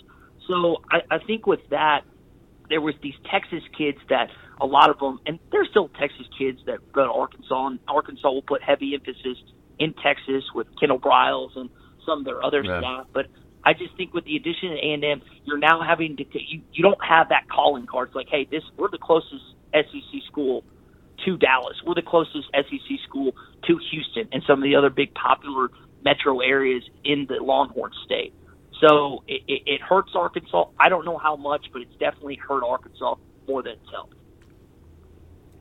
So one of the things that's always impressed me about Arkansas fans is almost more than any other fan base in the SEC, their commitment to supporting other sports. And, you know, baseball, basketball, cross country, baseball especially, I'm just blown away about how just passionate Arkansas fans are. And as somebody that's engaged to an Oregon State grad, I heard from quite a bit a couple years ago. So I think basketball obviously isn't going in a new direction, but baseball, more importantly, is this the year they can finally turn the corner or finally get over that hump in Omaha? That's a good question, man. So Phil, who Connor knows now, just having a relationship doing the show the last couple of years, he's actually the voice of Arkansas baseball. So I have a pretty good inside track on how he thinks the game. And when it comes to the Razorback baseball team, there's no one who has more authority and more knowledge than Phil. And you mentioned your Oregon State connection. Phil's sister is actually married to the associate AD or the AD out there, so he has a connection as well. And I think back to 2017 when they met each other in the College World Series final, just the sea of red that took over. Now, I know Corvallis is a lot farther from Omaha than Fayetteville to Omaha is, but, man, they put a lot of effort and energy into Arkansas baseball. In fact, the baseball program was in the black, boys, and there's less than 10% of baseball programs in the NCAA that produce a profit. Arkansas is one of them. Yeah, and you think here's one of the reasons why, guys. Norm DeBryan was the head coach from like the 70s to early 2000s. Then Dave Van Horn took over, and they've been to numerous College World Series. You think about the continuity within the baseball program. 2 head coaches for like 30-plus years. That's incredible. That just doesn't happen across sports. So that's a big issue. Will they do it this year? They had a pretty bum outing this weekend in Houston where they lost to Oklahoma, Texas, and Baylor, 2 former Southwest Conference opponents. But I think that if Casey Morton starts to heat up a little bit, he's their All-American that actually sat the bench on Sunday just to kind of let him see if he can get back on track. If he heats up, if Heston keeps doing what he's doing, and I don't know if you guys have gotten a chance to see Robert Moore. He's one of the most exciting freshman players in college baseball. The lefty? Say that again. Sorry, bud. Is that the lefty? He is. Okay, that's Patrick Wicklander. Moore is the son of Dayton Moore, who is the general manager for the Kansas City Royals. And yes, he does bat left. So and I think he's a switch hitter too. So that's who he's talking about. But he's fun. Will they do it this year? Man, I don't know if they can get over the hump and win it this year. But I definitely think there's a really good chance based on the conversations that I've had with Phil that they'll be back in Omaha. Speaking of baseball, Felipe Franks throws a 95-mile-an-hour fastball, in case you haven't heard. Have you mentally prepared, or how have you mentally prepared yourself for the roller coaster that is the Felipe Franks experience? So I know you wrote a pretty good article on him a couple weeks back, Connor, which I read. We actually talked about on the morning show because I thought it was very interesting.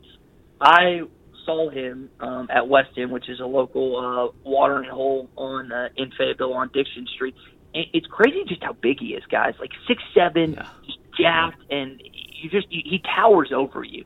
And that's good because he'll be able to see over the offensive line. Hopefully he'll be able to get his mobility back under him because I'm not sure how great this offensive line is going to be. But this ride, man, it's going to be interesting. And I think Kendall Briles, we've had Steve Wiltfong and Barton Simmons for 24/7, and they've talked about how important Kendall Briles' hand is going to be in the development of Felipe Franks.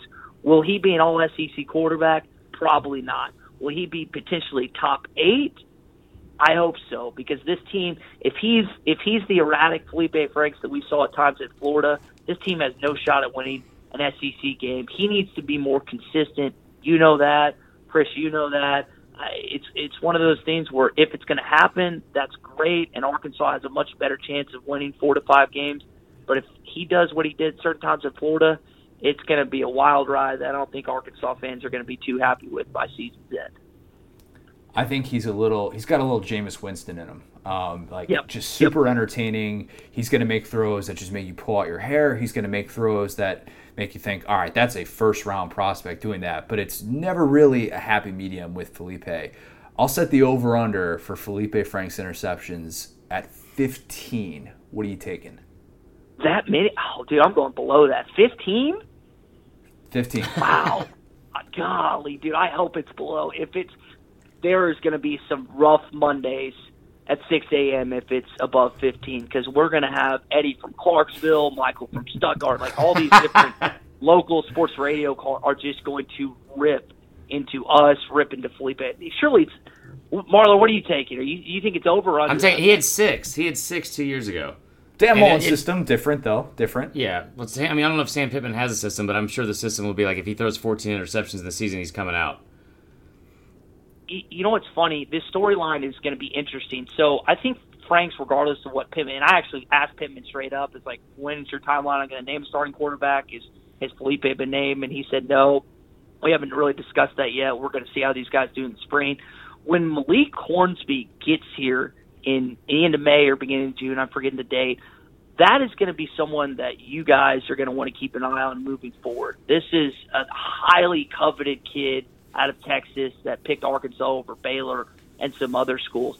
I don't know if he's going to compete for the starting job this year, but I think he's definitely going to compete with KJ Jefferson for the backup spot. And potentially, now I don't know if you guys know, but Felipe Franks could actually apply for a medical waiver to participate in another year after this season. So I'm curious to see if he does that, if he has a good season, decides he wants to try and play another year, because that's also something to monitor after the conclusion of the 2020 season.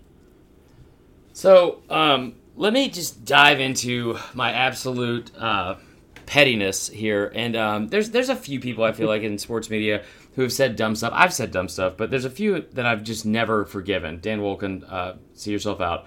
But in 2006, Tony Kornheiser, and I've never gotten over this, Tony Kornheiser said he didn't know who Darren McFadden was when asked who should win the Heisman, and said that they should give it to Brady Quinn. And I still say that probably the biggest travesty ever in the Heisman Trophy was the fact that Darren McFadden didn't win over Troy Smith, over I think he finished second or third. Second in both against Smith and Tebow. Yeah, and I get the Tebow one kind of, but that year in 2006, he did everything. He was the best player in the country. It's 14 years later, but give me your best pitch as to why D-Mac should have won the Heisman. So, Chris, I actually remember you tweeting out something in when you were watching the SEC rerun in 2008. You said D-Mac not getting the Heisman over Woodson getting over Manning was more egregious. And let me tell you something. Arkansas fans love you for that. Yeah, they really responded well to that.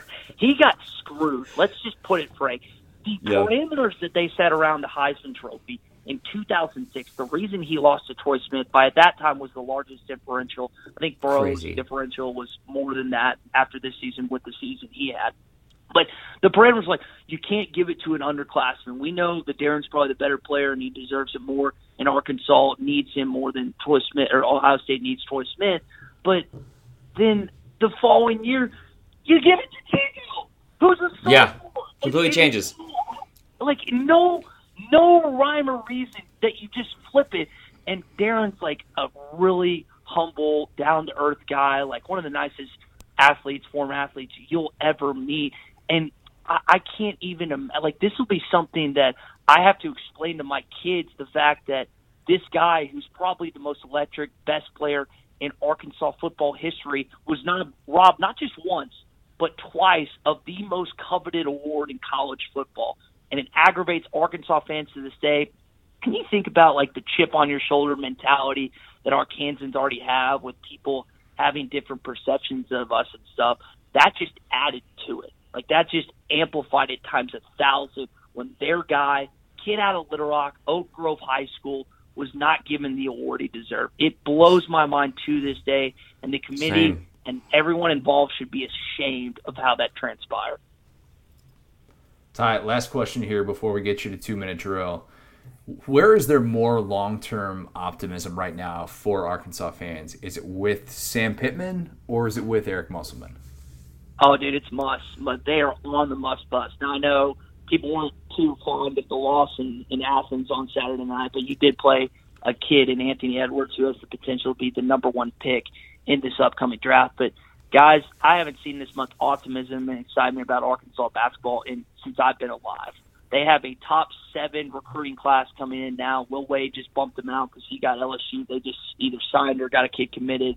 They moved up to number 6. But 4 of the 5 studs from in-state are now going to Arkansas. They've got 3 guys that are currently sitting out this season, redshirting, that will be able to play next year. And then there's still optimism that Mason Jones and Isaiah Joe could return for next season. So, dude, Like, guys, Arkansas basketball, I know you guys are really busy, but you guys are going to want to make it to Budweiser Arena for a game next year if everything plays out like people think it's going to be, because it's going to be buck wild. I don't know if you saw the video of Cal getting tossed in the Kentucky game, but that atmosphere is going to be very similar to what you see consistently next season if this team is going to be as good as a lot of people think it's going to be. Connor doesn't like Arkansas basketball. I said it last year. Whoa, not true. I'm kidding.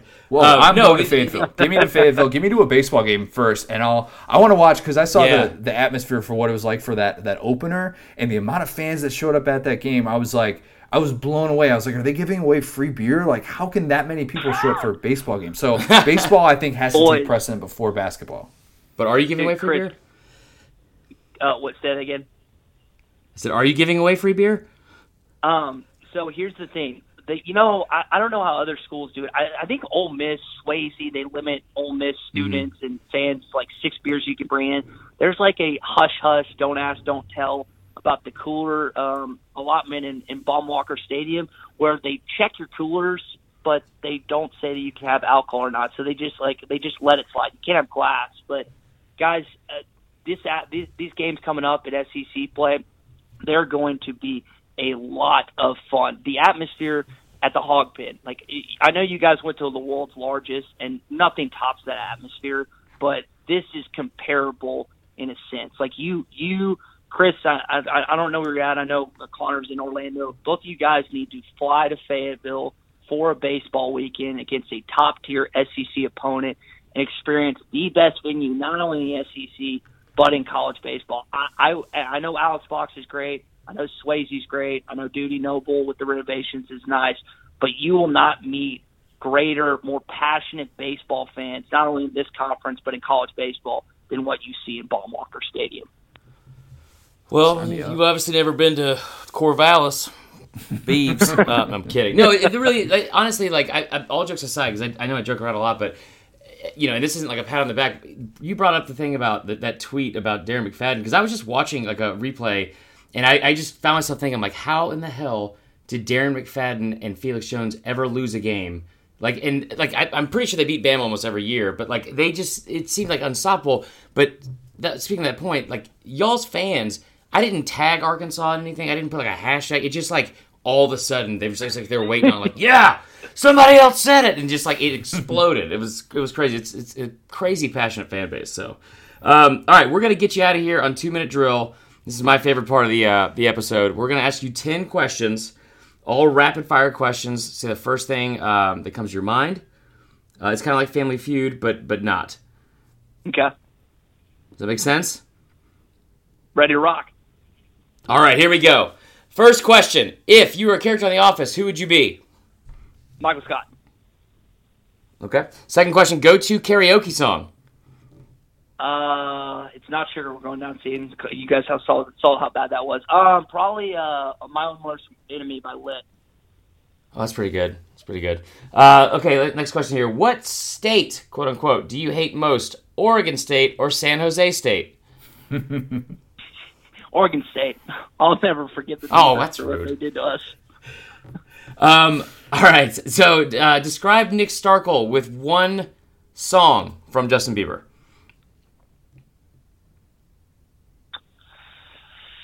Oh man, Love Yourself. Ooh, that's nice. Wow. Damn. Shots fired. All right. Next question. Better arm, Ryan Mallett or Felipe Franks? Mallett. Yeah, without a doubt. If there was a combine event for fans, what drill would you dominate? Pizza eating contest. Okay. Combine. I like that. Field goal kicking. That should just be in there, to be honest. Favorite Disney princess? Princess Jasmine, for sure. Thank you. You know what? It's been like a year and a half since somebody answered that correctly. All right, we have 3 more. One correct answer. It's Princess Jasmine. No question. Without a doubt. I feel like we probably talked about that after we drank that place out of White Claws. All right, next question. Favorite Girl Scout cookies? Is it Nom Noms? Nom Noms? What? Is that what they're called? No, they're called Samoas. So, just bottom line, that's an Oprah on that one. Yeah, you mean tackle like the peanut butter ones? Dude, guys, it's been so long since I've eaten Girl Scout cookies, if we're being completely honest. My buddy bought some. Live your best life, man. The other day. I need to. I don't think Girl Scouts should be hanging out at gas stations, man. That seems weird. All right, 2 more questions. If you could make a new flavor for White Claw, what would it be? Oh, they got mango. They got grape. Peach? They don't have peach, do they? Oh, that's good. That's real good. Yeah. All right. This is the last question. This is the most important one. Arkansas's first SEC win since 2017 comes against who and when? I don't know if you guys have been paying attention. Well, I know you've been paying. Drinkowitz has been talking that smack. And I think that there's going to be a lot of animosity in that ball game. The fact that Barry Odom's got fired from there, coming there. I think it's going to be Mizzou, fellas. I think it's Mizzou. Wow, all right. That means you're waiting an entire season for an SEC win for Arkansas. Are you ready to accept that? Connor, Chris, I've waited through 2 seasons, so like, what's another season? Like, come on. That's fair, yeah. Let me add this up real quick. Let's carry the 1. That's 69 points, Ty. That's a very good score. Nice. Yeah, thanks, man. Hey, listen, Marlon, I'm a little disappointed in you. We're about 4 minutes into this interview, and I haven't gotten one Bachelor question out of you. Now, you know we both have an affinity for that show. What's the deal, man? Are you just saving it for? I know it's Rose Tide Roll Pocket. I'm blanking on it. Sorry, but so first off, I was like just entrenched all weekend in Love Is Blind, so my thoughts were even on The Bachelor, and this season's been the worst. It's been the worst season of The Bachelor. Okay, we'll ask one question because Connor, he's the man when it comes to Bachelor stuff. We'll extend it real quick.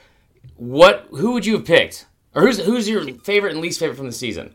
Is this even a question? It's Madison. Like, that is the only wife on that show. It's not even close. Like, there's no comparison with any other of the ladies on that show.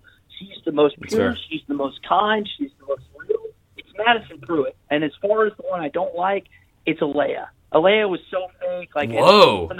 Victoria Peet, I just did not like her at all. Not a fan. She kind of honestly, that's a good point. I like that. Yeah. Ride or die. Victoria F is the worst too. Yeah, he keeps. Oh my gosh, I'm developing like a vein on the side of my neck right now. Like, he keeps allowing her to do what she's doing. And I don't know if it's like the entertainment value. If ABC's like, hey, Peter, you just kind of like have to keep her until the end. But like, come on, like it's absurd. It's been the worst season. Yeah, I would have gone with Kelly. Kelly would have been my go-to over Victoria F or Victoria P.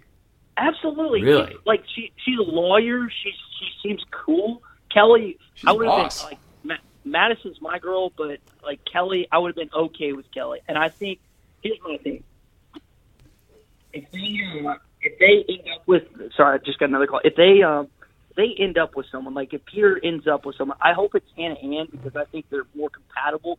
Madison deserves like her pick of the entire world. Like, she needs like a list of every male on this earth, their qualities and stuff, and she gets her pick of the litter.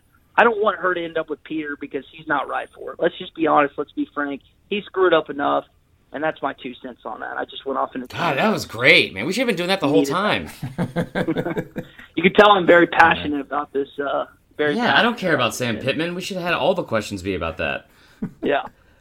So I would really become an Auburn fan for Madison. I would drop every allegiance and become an Auburn Tiger fan. I'm not. You think I'm kidding about that? War Eagle. No, I don't. I don't. So, Ty, this was a lot of fun, man. We'll have to have you back on really, really soon. It seems so one-sided. Like I'm doing your show on a once-a-week basis. I felt like, you know what, we're long overdue to be able to have you on. You know, at media days, it gets a little bit busy when you guys are playing NCAA 14, you know, the video game. You guys kind of have all your idle time filled, so you can't really come do an interview. But this was great. We will do it again real soon, man. Appreciate it.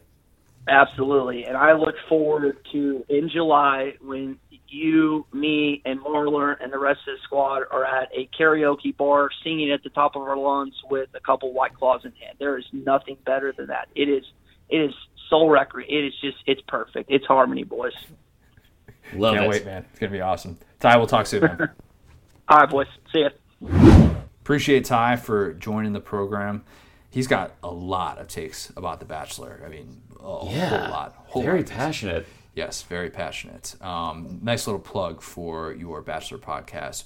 Yeah, nice.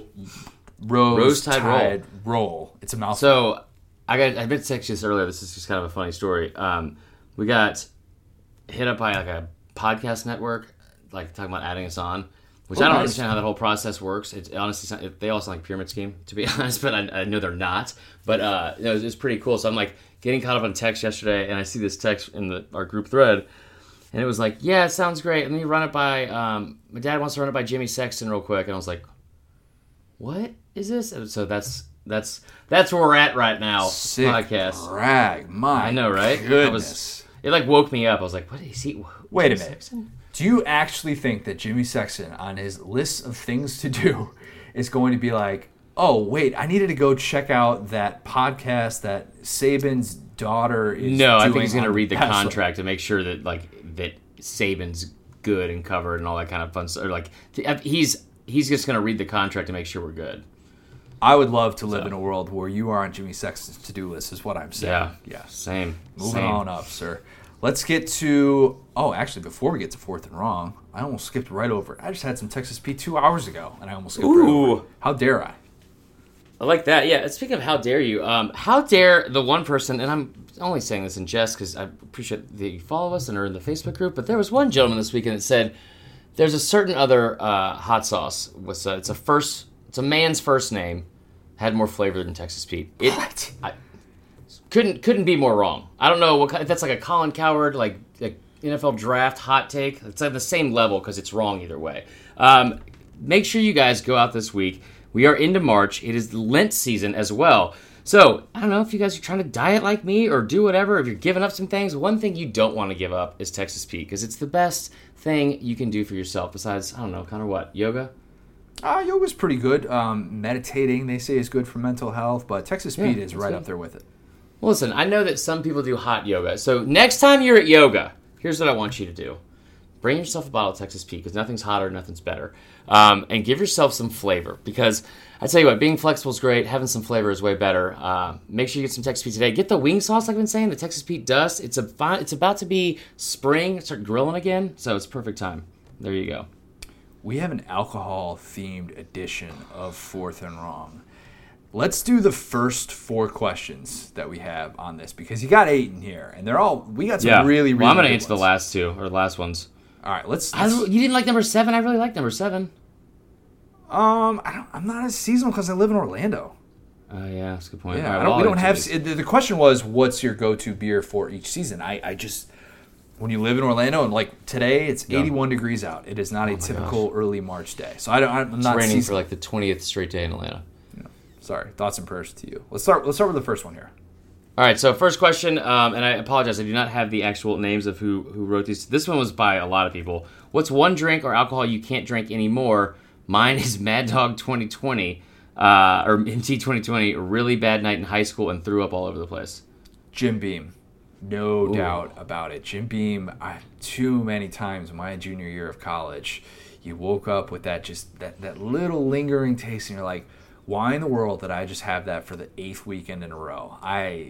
That hangover, it just does not sit well. I'm not a big tequila guy either, just because I think the sugar that you often drink with it just kind of drains you the next day, and you're just like, your body is just... Oh, you like margaritas and stuff? Yeah, like a margarita type hangover, something like that, like tequila shots, whatever it is. But Jim Beam is the one that has made me consistently nauseous the entire next day. Even if I thought I kind of took it easy, which in hindsight isn't really taking it easy, but it's like college taking it easy.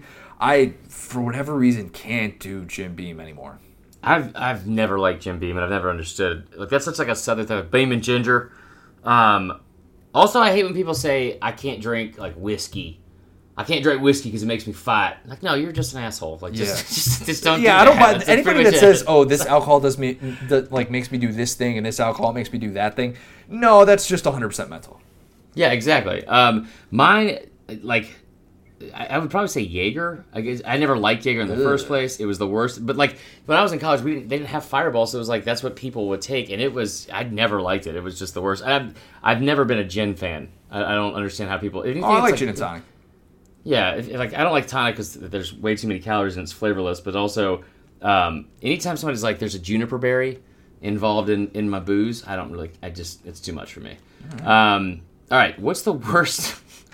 So you probably don't have an answer for this. Oh, yes, I do, Marler. Yes, I do. Oh, what's the worst blackout story you've ever been told about yourself? So I saw the comments in the Facebook group. I know I'm Two Beer Connor, but I have not always been Two Beer Connor. Let me just say that. This feeds into the next question that we have. And by the way, this question's from Nick Hallaby. Shout out to our good buddy. Oh, yeah. This feeds into the worst hangover story. I don't think I've ever shared this on the podcast, but this is the last... I'm on the edge of my seat right now. This is the last day that I've truly been like this in my life. I have since dialed back drinking a very considerable amount. So my senior year of college, we were going out to... I was with my then girlfriend, now wife. We had just been dating for like 2 months or something like that. And we were going out to a party at my friend's house, and then we were going to go to the bars after downtown Bloomington at Indiana. So we go to my friend's house, and we're having a good time, and everything's kind of normal. And then we go from there to the bar, which is like a couple blocks away. And basically like 5 minutes into that, I don't remember a thing that happened afterwards. Don't remember a thing. But what I do know from what I was told is that we were apparently at a bar that's like a mile away that I was at, just chugging water, just nonstop chugging water. I wasn't like getting sick or anything, but I just had this blank look on my face. There was a picture that surfaced on Facebook right afterwards where I don't look like I know what planet I'm on. And so the worst part was that in the middle of being there, which I'd already been there for like an hour or two, like at this other bar, I like told Lauren, I said, I'm just going, I'm leaving. For no reason. I wasn't mad or anything. I'm just like, I'm leaving. Oh, that happens, yeah. Just walk out, and my place was probably like 7-8 blocks away, something like that. So it's a decent walk, and it wasn't necessarily like an easy walk, especially when it's 2:30, 3 in the morning, whatever it was. All of a sudden, I apparently called Lauren, and I couldn't find my way home. And I was on the side of the road, just like sitting there, and she had to come find me, and I couldn't direct her on where I was. And she came and found me, apparently, and took me back to my place. I slept until noon at least, or 1 the next day. She wakes up and leaves. The problem was I was supposed to have dinner with her parents that Saturday night. Oh, my God. Who are you? At 7 p.m., I'm supposed to have dinner with them. This was my first time meeting her parents. We've been dating for 2 months.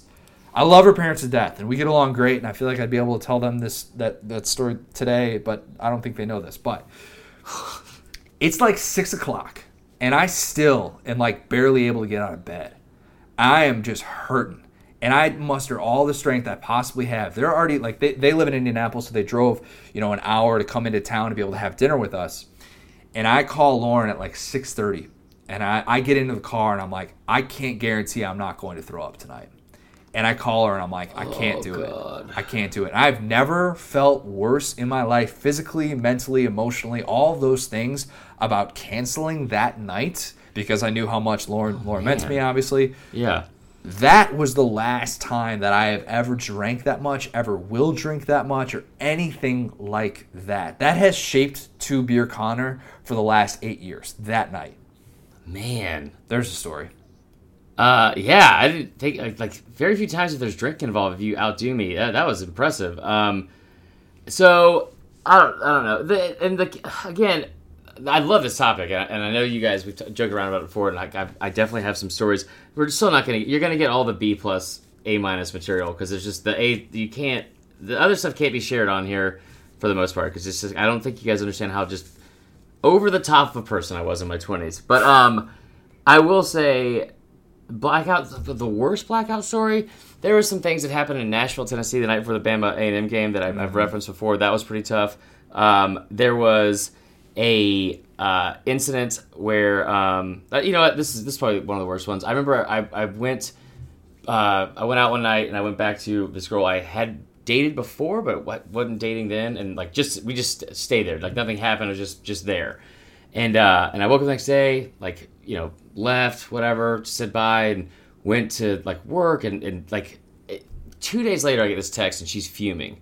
And she was like, You owe me $150. I just had to deep clean my entire apartment, blah, blah, blah, this entire place. I apparently had stood up and peed into her dresser.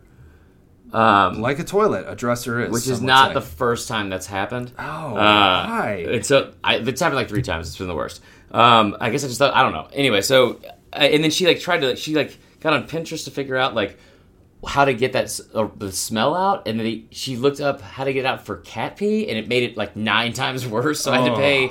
It was awful. It was the worst. Yeah, there's some other ones too, but that's probably the worst one. Worst hangover story. That is my worst hangover story, by the way. Yeah. I want to make sure that that's known as well. Worst hangover story. I got the wedding that I missed in 2011 or 2012. That was the week after the A&M game. By the way, what a time! Yeah, what a time to be alive. It's all in a week span. So I got, again, really drunk one night. Got into a fight with my girlfriend at the time. Slept at Whitehall Tavern, which is where we went, the SEC Championship game. Slept there, like, in the bar that night. Got up the next day at 10:30 and was supposed to be in St. Simon's for a wedding at 4. And I woke up and I'm in the wedding. Like, I'm in the wedding. Oh, and I've heard this one. Yeah. My phone's like almost dead, so I drove down there, and it was. I had to pull over twice to throw up. It was one of the worst. It was the worst hangover I've ever had. It was awful. And then I also, my phone died, so I didn't have the directions to get there because I was just wildly irresponsible. Didn't know where I was going. I drove to like the wrong island or something like that, and I missed the entire wedding. So that was pretty bad. Also, went to Coronado for a guys trip in San Diego, and went out like after my buddy Rich had just gotten back home from Afghanistan from second deployment, and we just like. I think we started the night with like Rumpelmans and Jaeger. That's like the first drink of the night, like 2 shots, and then we played golf the next day at the number 1 public course in the country, and I threw up 8 times in 9 holes. It's a course record. There you go. Next question: have you ever purchased anything while really drunk? If so, what was it? No, I'm not that guy. What? I've bought like food occasionally while drunk. Something like buying.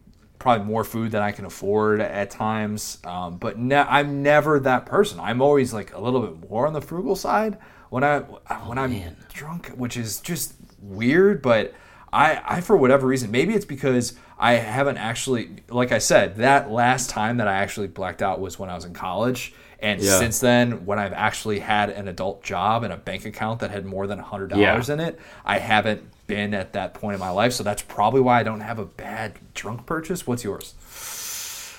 I mean, I used to. One of my favorite pastimes. Like, I'm not even gonna apologize for this. I wish I still did it. Was I would get drunk like on Sunday nights after a long weekend of like bartending. I would get drunk and buy stuff on Etsy, and it wasn't like blackout, but I definitely didn't remember what I'd bought. So then, like a week or two later, I would just like there'd be stuff that would show up at the house, and it was like, I had a Golden Girls shirt that said "You can't sit with us," like the Mean Girls reference. I had like a bunch of Golden Girls stuff. There was like a couple. There were some good ones in there. Like, but they were always from Etsy, and always came. I was like, what in the hell did I do this for? Like several that were bought in like women's sizes only because they were like more geared, like whatever the theme was, more geared towards women. I guess like the shows. Anyway, yeah, that was. I mean, I've bought a lot of stuff when I was drunk. There's a long list of things there.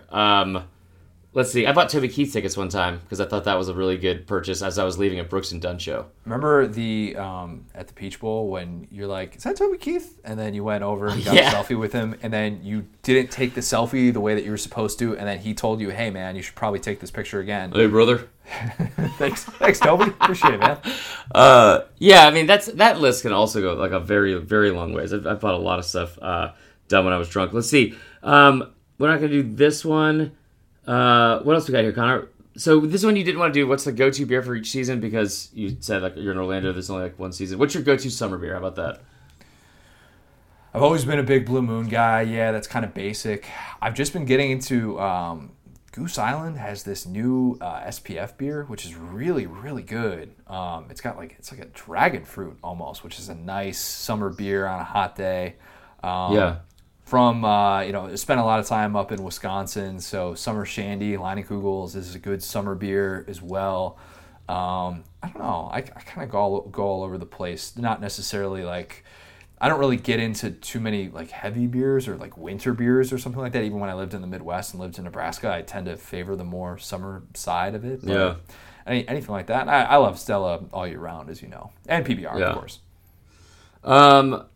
Yeah, for each season, I don't have I actually really like winter beers. I like what do you call it? Like, I don't know if it's considered a winter beer. I like the Sam Adams winter. I love Magic Hat #9. It's probably one of my favorites.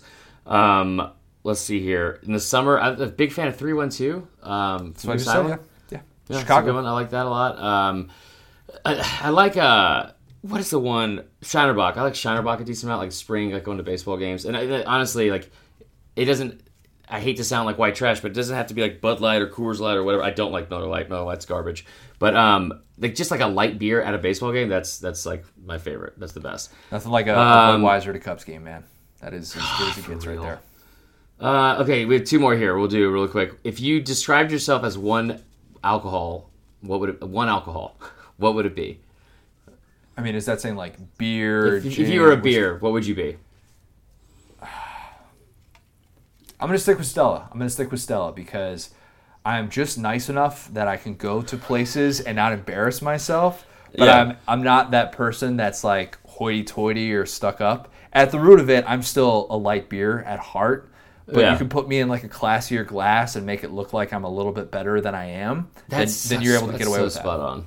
I've never enjoyed Stella just because it's like I've always said Amstel Light is strip club Bud Light.